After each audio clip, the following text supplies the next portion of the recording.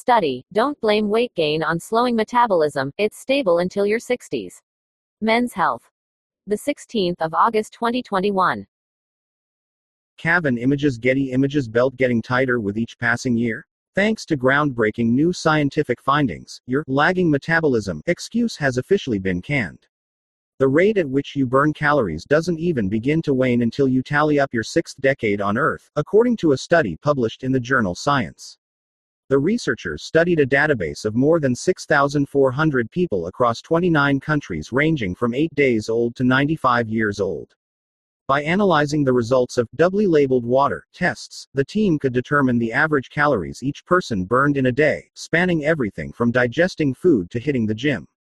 Their findings have flipped our understanding of metabolism on its head. A person's metabolic rate peaks around the age of 1, they found, with babies burning calories 50% faster than adults, and slows by about 3% each year until you reach your 20s.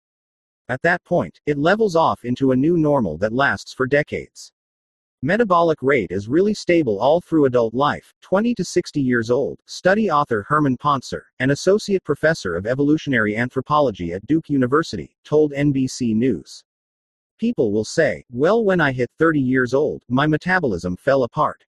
We don't see any evidence for that, actually. Continued below, your metabolism doesn't suddenly fall off a cliff as you blow out the candles on your 60th birthday, either. The slowdown is gradual, at a rate of just 0.7% a year.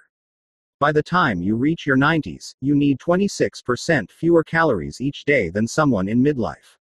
While dwindling muscle mass plays a part, it's mostly due to a slowdown of cells. People thought, well, maybe it's because you're less active, or maybe it's because people tend to lose muscle mass as they get into their 60s, 70s and older, said Pontzer. But we can correct for all those things. We can say, no, it's more than that. It's that our cells are actually changing. Science has spoken. There's no use in pinning your spare tire on a dawdling metabolism, because it won't start to falter until you reach your golden years.